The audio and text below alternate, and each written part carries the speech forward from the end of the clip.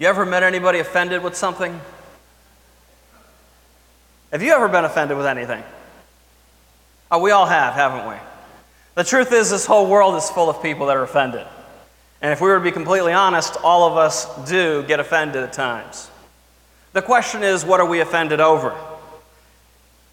And unfortunately, many of us, when we're offended, we find ourselves offended over things that when we look back later on, we realize they really didn't matter all that much. They just didn't matter at the end of the day. Most people are offended when they're called out for something that they don't like someone pointing out in their life. And if truth be told, all of us have difficulties with our own behavior, with our own temperament, with our own sin, if you will. And when we're called out for that, we take offense. Most of us do not respond in a humble way, but rather a prideful way. And as we look at the text this morning, we're going to realize that for many, as we see in this text, offense grows. It doesn't just stop. It continues to grow. We're going to be looking at three specific things here in this text in Acts 19, 21 through 41. Number one, stirring up a crowd, verses 21 through 27. Number two, finding a scapegoat, verses 28 through 34. And number three, maintaining a proper analysis, verses 35 through 41. Number one, stirring up a crowd, verses 21 through 27. Here's what the text says. When these things were accomplished, Paul purposed in the Spirit, when he had passed through Macedonia and Achaia, to go to Jerusalem, saying, after I have been there, I must also see Rome. So he went into Macedonia. Two of those who ministered to him, Timothy and Erastus, but he himself stayed in Asia for a time. And about that time there arose a great commotion about the way. For a certain man named Demetrius, a silversmith, who made silver shrines of Diana, brought no small profit to the craftsmen.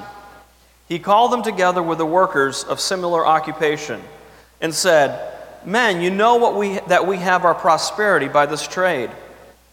Moreover, you see and hear that not only at Ephesus, but throughout almost all Asia, this Paul has persuaded and turned away many people, saying that they are not gods which are made with hands. So not only is this trade of ours in danger of falling into disrepute, but also the temple of the great goddess Diana may be despised and her magnificence destroyed, whom all Asia and the world worship. What we've just seen earlier in the text, and we saw this last week, is an incredible thing that occurred, right? Paul has got miracles going on. People are gathered, and then others want to copy what he's doing. Unfortunately, they don't want to use the same methodology that Paul does in making Christ known. They want a name for themselves. We've seen that fraudulent impostors posed as the real thing, all the while being phonies trying to pretend they were doing what Paul was, only making a name for themselves. As so often happens, there are those who genuinely do love God and want only what God would give, while others want what God gives for the furthering of themselves rather than His glory. True ministers of the Word will make Christ known. Impostors are posing for attention. As we look last week, we saw that the frauds themselves were exposed when a demonically possessed man attacks them. And he takes on multiple people at once, and they run out naked. God moves mightily, though, and many come to saving faith when they're terrified by what they see. In fact, they genuinely convert by burning their books and turning in faith to Christ. As usual, when the gospel is spread, it brings controversy to the region. Which begs the question, with so many churches around this nation, why is there not more controversy? Why is there not more controversy in this country? Are we giving them the gospel or a feel-good message? I can't tell you the amount of times I tune into sermons and it's the same message. God's got a wonderful plan for your life with no mention of sin and hell. There's no punishment, there's no judgment awaiting anybody in a lot of churches today, at least according to the preaching that they're hearing. As we move in this text, we find that Paul means to go to Jerusalem, and he makes some stops through Macedonia and Achaia. His goal was to take donations from the Gentile churches to the poor in Jerusalem. But before he can make that trip, as always, something occurs. Somebody was not pleased with what was going on in Ephesus. And his influence in that city causes another riot. Paul just can't help himself. As we've seen before, people don't care about the gospel message until it starts affecting their bottom line. You can hold on to your faith in Jesus as long as you don't start telling them, or the rest of those in Ephesus here, that you don't need to purchase idols anymore. That won't be necessary. And if you're the one making the idols, you're going to be a little upset by that. There goes your money. The economy is the argument many will make when they run for office, even to this day, is it not? Although in our time we've given so much money away, there's no incentive to work, I think, here in America, especially recently. Demetrius here, though, he made a living selling shrines to Diana, the goddess that many worshipped in Ephesus. Devoted worshipers of Diana would buy small little figurines as a way of dedication to the cause. In fact, to understand how big of a deal this is, we need to understand that the Temple of Diana is known as one of the 7 wonders of the world. This was a beautiful place. There was a lot put into this place. Many would travel to visit this place. So a lot of money was involved. With the gospel spreading, this made the business drop in revenue. And their bottom line was hurt. What's interesting is if you actually look at the text and study out who exactly Demetrius is, he would be more in line with a union worker lead, or head of a union, if you will. So he had a bunch of people, more than likely under him, that he had to talk to them about this. Hey, listen, we're not making money here. We're losing money because of Paul. We need to do something about this. He gathers his tradesmen together and warns them that their revenue is being hurt by the teaching of Paul, or the way as mentioned here. He has realized that it's not just a local problem here, it's a nationwide and even outward problem, because people from other places that usually come are not coming as frequently. The gospel had spread throughout Asia to the point where they're not seeing the influx of guests that they're used to.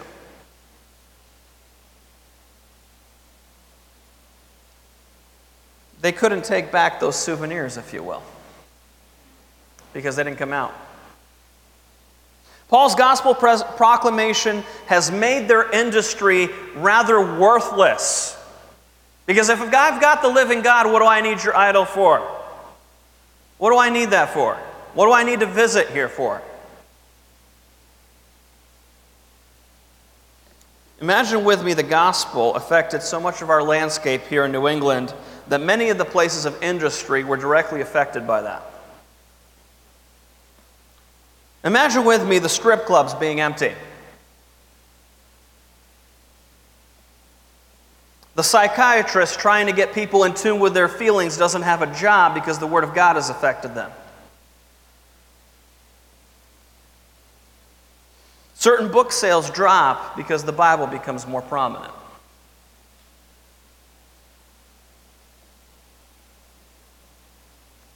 The spread of the gospel was so apparent that they knew that more would be lost if they let it continue. Which is why the argument made by Demetrius here is a religious argument. The great goddess Diana may be despised and her magnificence destroyed, whom all Asia and the world worship. Listen, I'm going to touch right in with the religious section here. I'm going to hide behind what I'm really not going after, but I'm going to use it for my means. I'm going to hide behind Diana as a wonderful goddess, and we need everybody to worship her.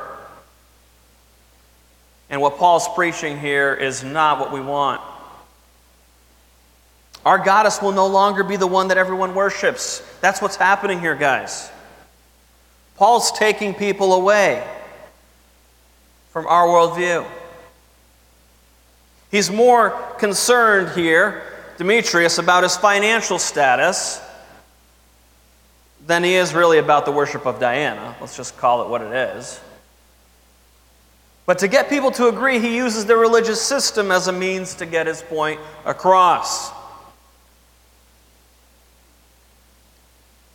Listen, folks, if you haven't been fooled already enough by politicians proclaiming they love Jesus while they don't stand for life, truly in the legislative stance, then we don't understand that people have been the same all along. Many have used religion as a means for their own benefit, rather than really glorifying God. This is a place where we need to pause and consider sincerely whether we have the same spiritual lingo ourselves when it comes to possible hardships. Do we pivot to a greater cause for Christ when we're so concerned, not really about the purity of the gospel, but really how this affects us personally? At the core, we ought to take care of our own things, right? We all have to provide for our families, love the brethren, being aware of our own weaknesses. But when things come along that expose us or will possibly hurt our bottom line, do we not do what this man does here in invoking the name of Christ? I don't know if you've ever met people that say things like this. Maybe you have. God wants me to be happy. I'm going to use God for my reason here. The situation doesn't work out so well, it must be wrong then for me to continue. It's not making me happy. I need to stop. I need to do something else. It's not fair how much they have. They must not love God as much as I do. They must be selfish. Have you considered that living by faith has gain and loss attached to it? And that trials you've never considered may have occurred to people behind the scenes? They also may be doing as God asks, and He decided to bless them at this moment. Unfortunately, everybody only sees the highlight reel for everybody else, right? I've heard this one before. I know this is wrong, and fill in the blank, whatever it is that person's doing that they know is against God's word. And I don't really want to repent here, but nothing's happened to me. God is loving and gracious. I don't see anything happening. Have you considered the danger you may be in with that kind of thinking? The truth is, and here's a harsh truth, we may not even be a child of God living a fraudulent Christian experience. As always happens, though, when you stir a group of people up, they need to find a scapegoat. I don't know if you've ever seen that. Number 2, finding a scapegoat, verses 28 through 34. Now when they heard this, they were full of wrath and cried out, saying, Great is Diana of the Ephesians. So the whole city was filled with confusion and rushed into the theater with one accord, having seized Gaius and Aristarchus, Macedonians, Paul's travel companions. And when Paul wanted to go into the people, the disciples would not allow him. Then some of the officials of Asia, who were his friends, sent to him pleading that he would not venture into the theater. Some therefore cried one thing and some another, for the assembly was confused, and most of them did not know why they had come together. I love verses like that. And they drew Alexander out of the multitude, the Jews putting him forward. And Alexander motioned with his hand and wanted to make his defense to the people. But when they found out that he was a Jew, all with one voice cried out for about 2 hours, "Great is Diana of the Ephesians." These people in unison declared, "Great is Diana of the Ephesians," which was actually implied that this was a popular phrase that was quoted during that time. As always, when you get a crowd worked up, you need a scapegoat.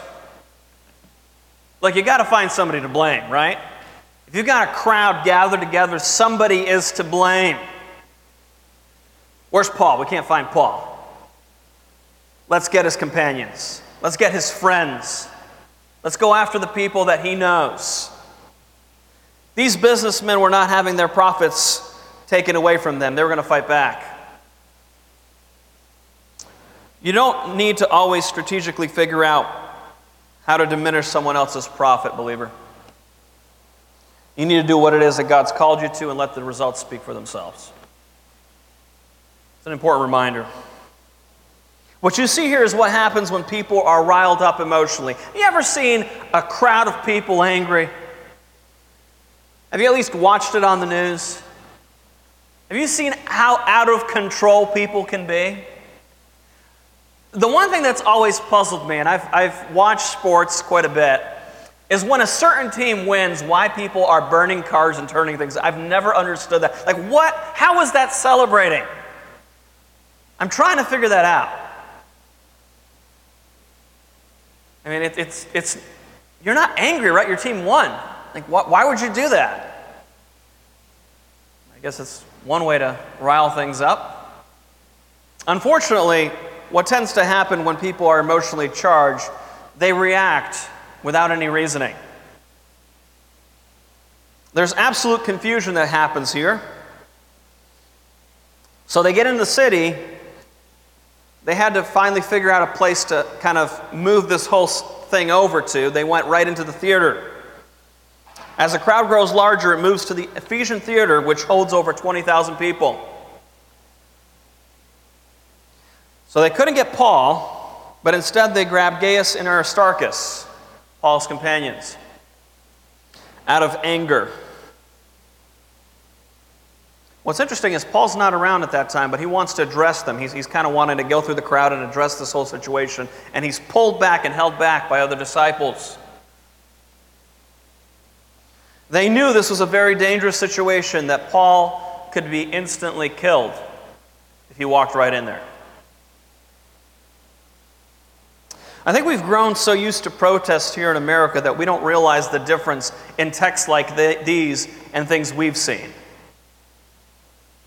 Like, this was an angry crowd to the point that they're not going to wait for a trial for Paul. He's dead. We're going to take him out. This was a full-on riot with men angry enough to kill the opposition. The disciples and even men here that are mentioned that worked in the city urged Paul not to come out of concern for his safety. They had to hold Paul back. Hey, listen, Paul, you go in there, you're a dead man. But I want to... No. And they had to forcefully pull Paul back from doing that. You got to love the courage of Paul. You really do. He even had to be stopped at times in his zeal for God, for his safety. I don't know about you, but Paul's witness is a matter of conviction for all of us. We guard so much that we have to the point of not saying certain things that may offend others. Not mentioning Christ because it may diminish our influence in their lives. Going out of our way to be nice to people by actually hating them and not telling them the truth.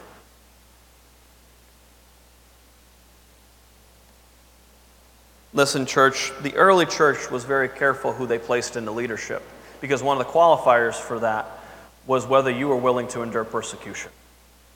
You were the first one to go in that church if persecution hit. If you were an elder or a deacon in the church, you were targeted first. Ask anybody that's gone through persecution in communist Russia. They will tell you the same thing. They go after the leaders first. I don't think we understand the seriousness of the positions that we hold in American Christianity sometimes. Stephen Armstrong, in his commentary on this passage, states the following. This really convicted me, especially with this last week. It's been said that in our country today, it's acceptable to send our children to die for our country. But we hesitate to send our children to countries where they might die for their Christian witness. Look, unfortunately, church, we've bought into so much American patriotism that it no longer moves and stirs our hearts that there are saints around the world that are ministering for the gospel losing their lives. And one, we beam in pride over in America, and the other, why would you do something like that? Why would you sell out so much to God to go to a dangerous country like that to reach people with the gospel?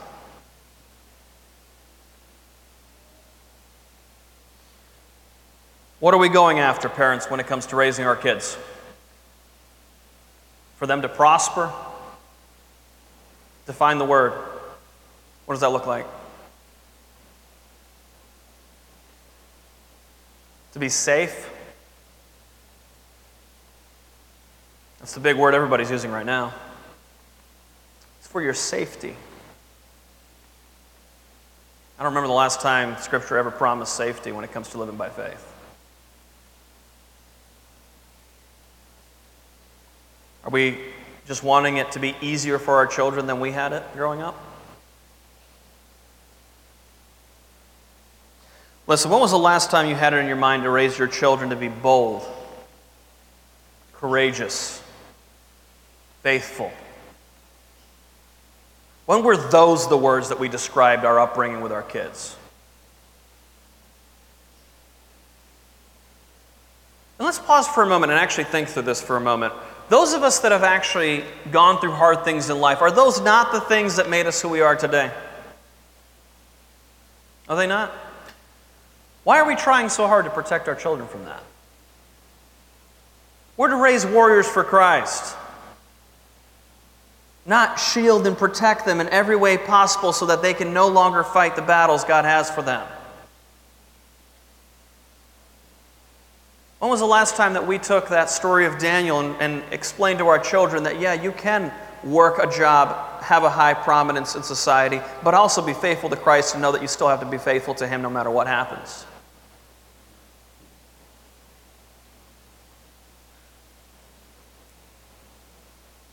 It's more than just opposing authorities because of your political values, church. It's because of your allegiance to Christ. And don't mix conservatism with Christianity. They're not the same thing. We do it too often in our country. That needs to be the difference between you and others, is your allegiance to Christ surpasses all. You can find common ground in the greater good of America, but don't lose sight of the gospel, church. That matters more than you bleeding red, white, and blue. And notice what I didn't say. I didn't say don't love your country. I just said we have this backwards. King Jesus matters more than Trump ever will.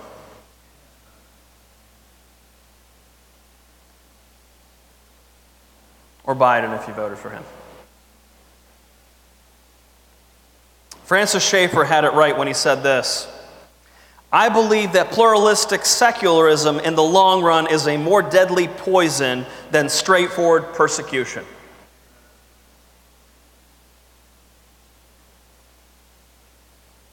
We have absolutely seen the results of that. Back in this text, the crowd is so riled up that they don't even know what they're doing. They don't even know why they're there. I love this verse. Verse 32, let's read this again. Some therefore cried one thing and some another, for the assembly was confused. And I love this part right here. and most of them did not know why they had come together. We're not even talking a small fraction of the people. Most didn't even know what they were doing. I don't even know why I'm here. I just followed that guy. I don't even know what I'm upset about. They just told me to come.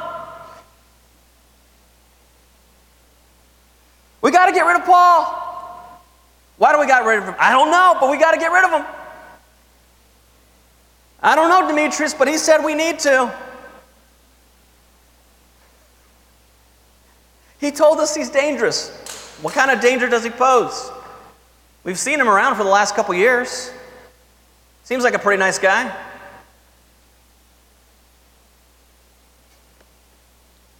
Church, have you ever been emotionally so charged up you don't even know what you were really arguing about at the end?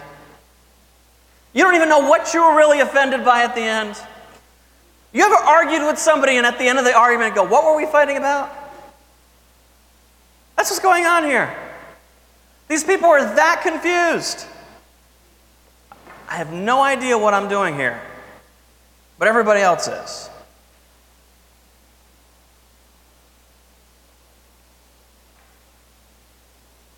What's even more unfortunate is maybe the person we're accusing of not understanding us is simply confused because we don't even understand ourselves. You ever try to explain to something what you're upset by and you can't even explain it yourself? Don't tell me that's never happened to you.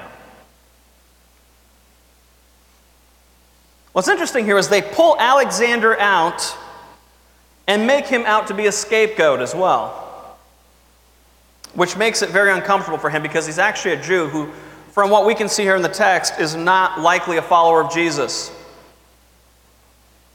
As Paul actually hints in 2 Timothy, you actually just read that this last week. Yeah, the Alexander that Paul references there is more than likely this Alexander right here. They got the wrong guy.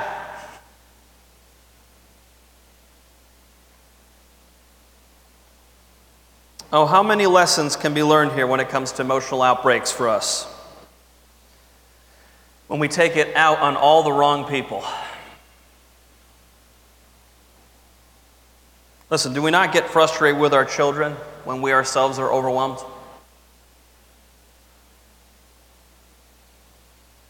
Do we not get angry at others for our own inconsistencies?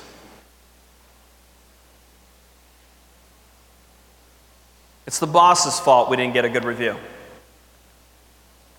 It's the church's fault that they're not loving, while I stew in self-pity, refusing to love anyone else.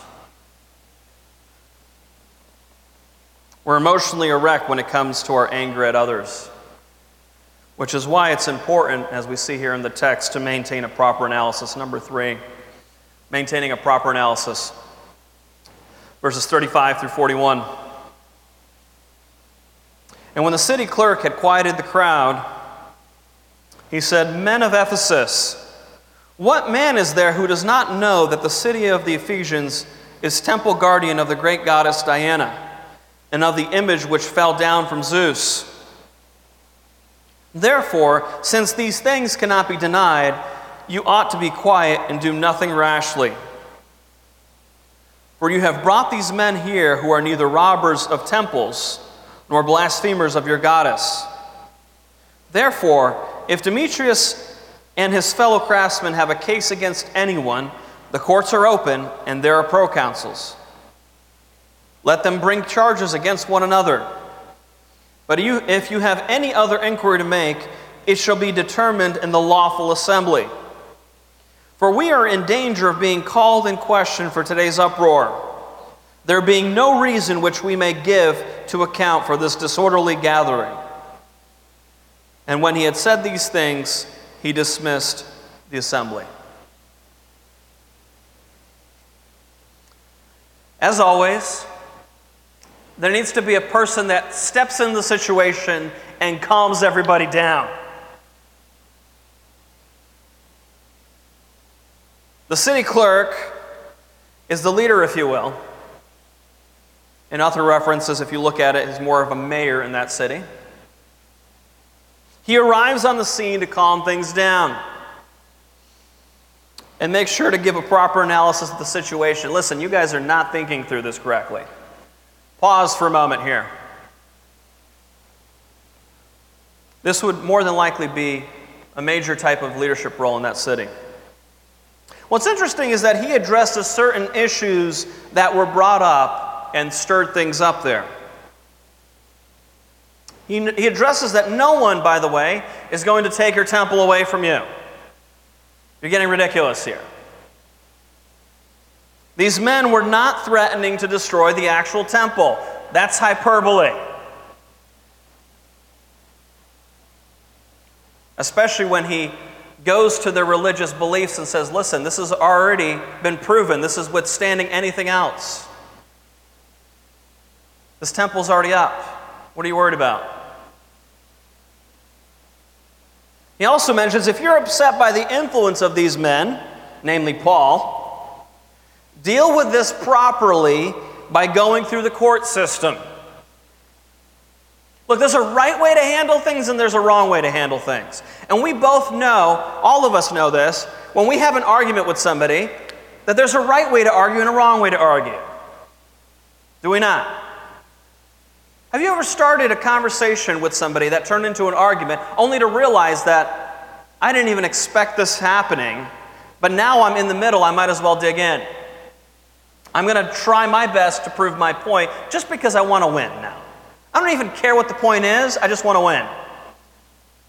And you lose track of what you're really going after. That's what's going on here. They didn't even really know what they were going after by going after Paul. Especially because the majority of them didn't even know why they were there. Just sound like the thing to do. Which kind of makes me wonder sometimes, and I'm going to be honest, when I read the Bible, I start then looking at the modern context of where we live, and I go, how many people that go to protest really know what they're protesting?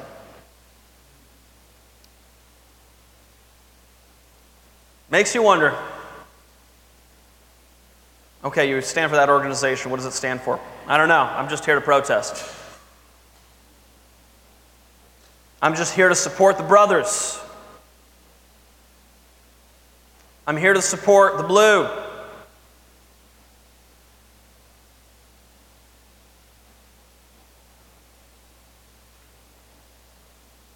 He also tells them not get worked up by acting rashly and emotionally charged as they have. He actually tells them, listen, you all need to cool down here. Getting a little too intense. You're not thinking properly.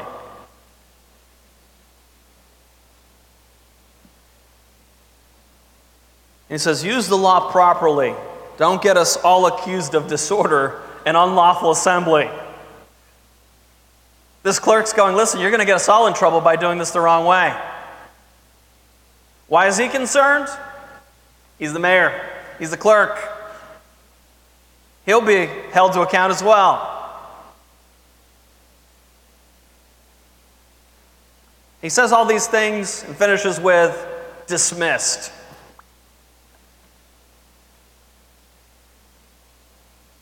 This was probably the fastest counseling session a person's ever had.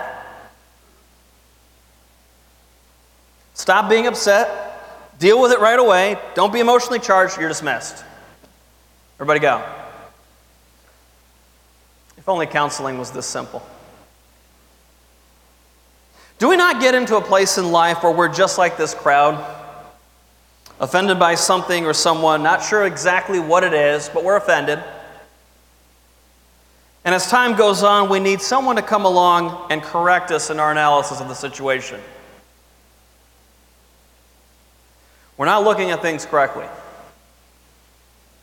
And we need someone to kind of balance our perspective out. Listen, this actually happens quite a bit in the church context. It really does. A disciple of Jesus decides Scripture is not the most important thing in their life. In fact, it's not really important dealing with the problems in their life. The latest cultural fix works better. So they'll turn to things like yoga, psychology, secular counseling, you name it. Another believer tries to address it by trying to come alongside that believer and help them see that this is actually dangerous to go down this path, only to have that person snap at them and call them judgmental. And many times they leave the church over a misconceived notion that they're being judged.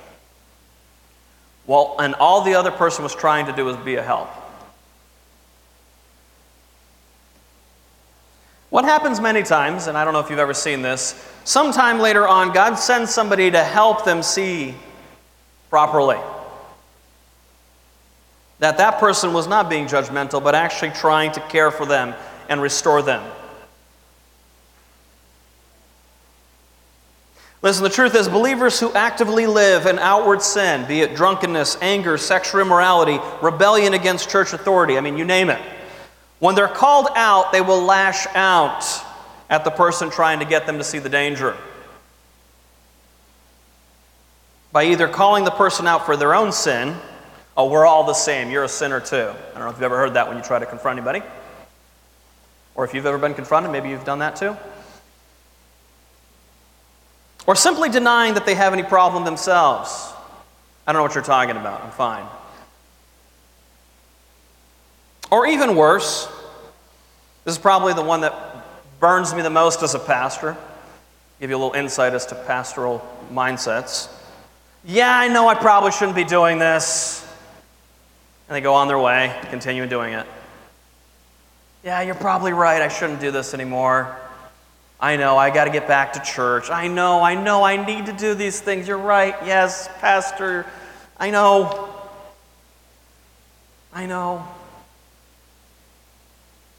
And I know people that have been doing that for so many years. And it breaks my heart.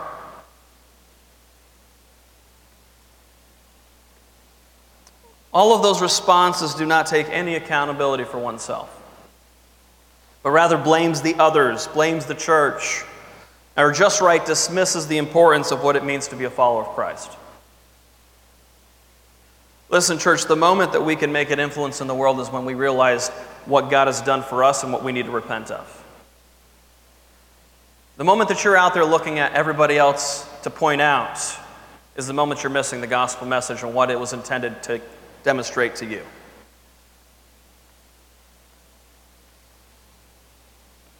Listen, the truth is, all of us have moments of failure in judgment, discernment in our lives.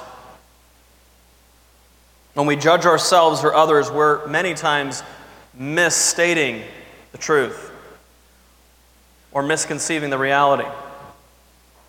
The most mature among us have always had others come alongside and help us see more clearly at times.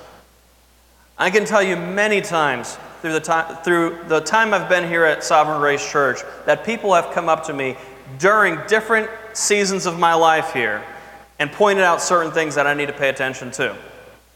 And at times I received it readily, and other times I was offended, as we're talking about here, only to realize later on they actually loved me. They actually cared.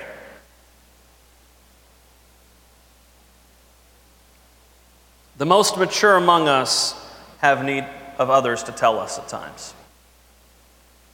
If you have Paul telling the Apostle Peter he's off on something, we have more than that to probably worry about.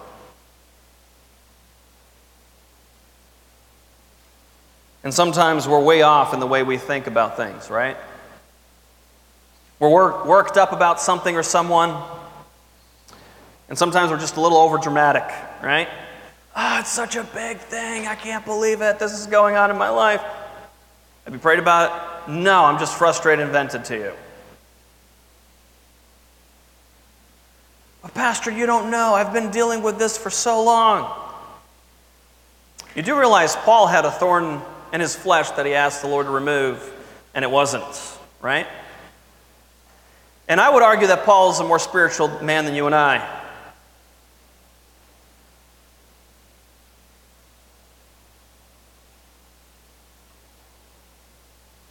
When you are corrected by another faithful disciple of Christ, take it as an opportunity to grow in your faith.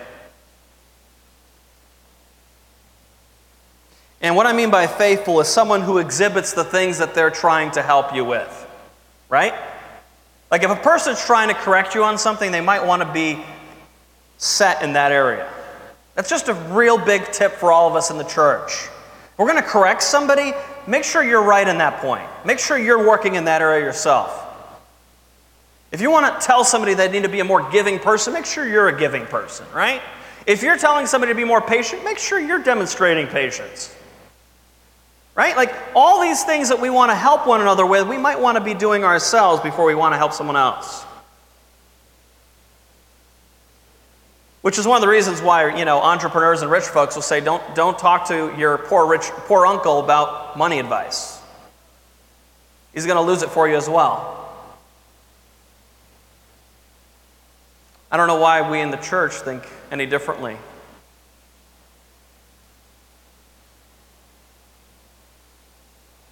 The whole point of discipleship is learning from others to then teach others as well.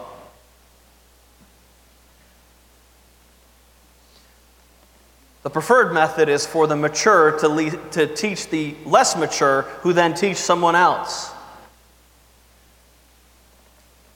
This church formed in Ephesus was passionate about the gospel and Christ himself. They severed whatever it took to make Christ a priority.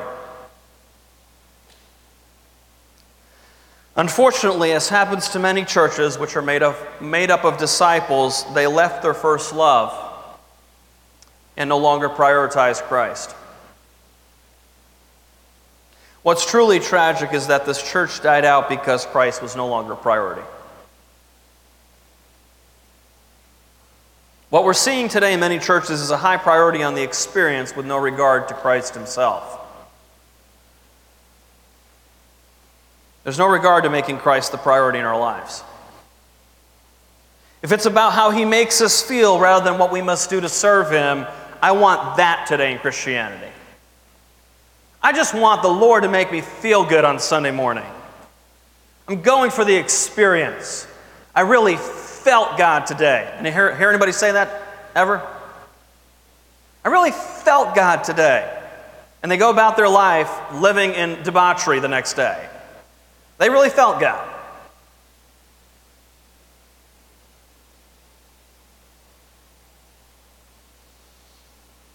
If it's about what makes us feel better than serving him, when we choose a high, we'll never attain it.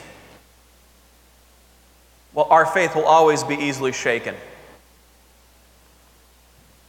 If you pulled away most of the Christian music today from people and gave them only the Bible, how many would go to church? How many would go to church just to hear the word? That's all that matters to them over everything else. Unfortunately, most of the music today is just for experiential reasons. Which is why good doctrinal music is so important.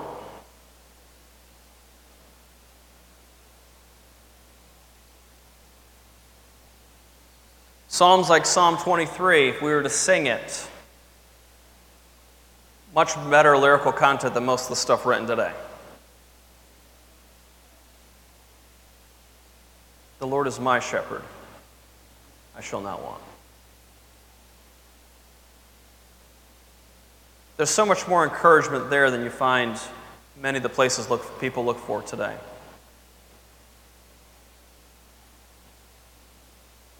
We're not about building an organization here, church. We're about making Christ known. And if God builds this church, we want it to be founded on Christ. Not on some gimmicks, not on some personalities, not on some mumbo-jumbo that tries to win people over with garbage. When a saint is passing away, they don't need the latest gimmick. They need the Word of God. God adds to the church those who will be saved. Our job is not to get people to like us. Our mission is the gospel. Christ dying for sinful man, taking their sin on his shoulder and rising from the dead to give us new life. That's our priority. So in conclusion, church, Where is the offense? Where is the offense? Are you offended by others' inconsistency? I mean, is that what troubles you all the time? I can't believe how inconsistent they are. Here I am, serving the Lord faithfully, and I'm always offended by everybody else that doesn't. Does it bother you that others aren't living up to their end of the bargain, if you will? Does it bother you that other saints don't live like saints, setting yourself up on a pedestal at times like we do?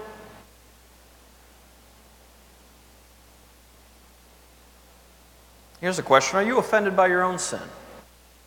Does it bother you that you've offended God? Does personal sin truly bother you when you're aware of it? And if you're in the Word of God, you're going to be aware of sin a lot more frequently.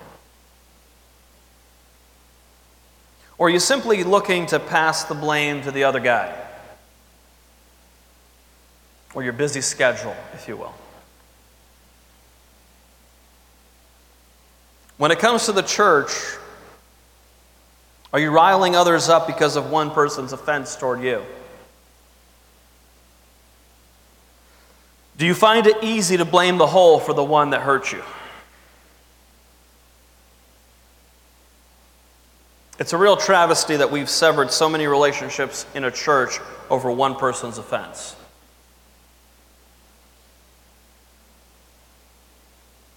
It's tragic that so many of us can't even really articulate what we're offended by. We're just like the crowd, not knowing why we're still holding a grudge against that person. But we are. We're still bitter. Nothing's going to stop that. Some of us are forever the victims in every story we tell ourselves, to the point of God owing us for the nice thing we did for somebody the other day. Listen, church, we need to get over ourselves. All of us need to get over ourselves. And we need to realize how much we've offended God ourselves. It's that offense that we should be most worried about. And unfortunately, we don't take in those warnings in Scripture where Jesus himself says, of whom much is given, much is required. To whom much is given, much is required. And we don't take seriously that when we've been forgiven of so much, we really think it's not all that much that God's forgiven us of. The things that people have done to us pales in comparison to what was done to the Son of God. It pales. He became sin for us, who knew no sin. He identified with who we were, without playing the victim himself, but rather humbling himself on our behalf.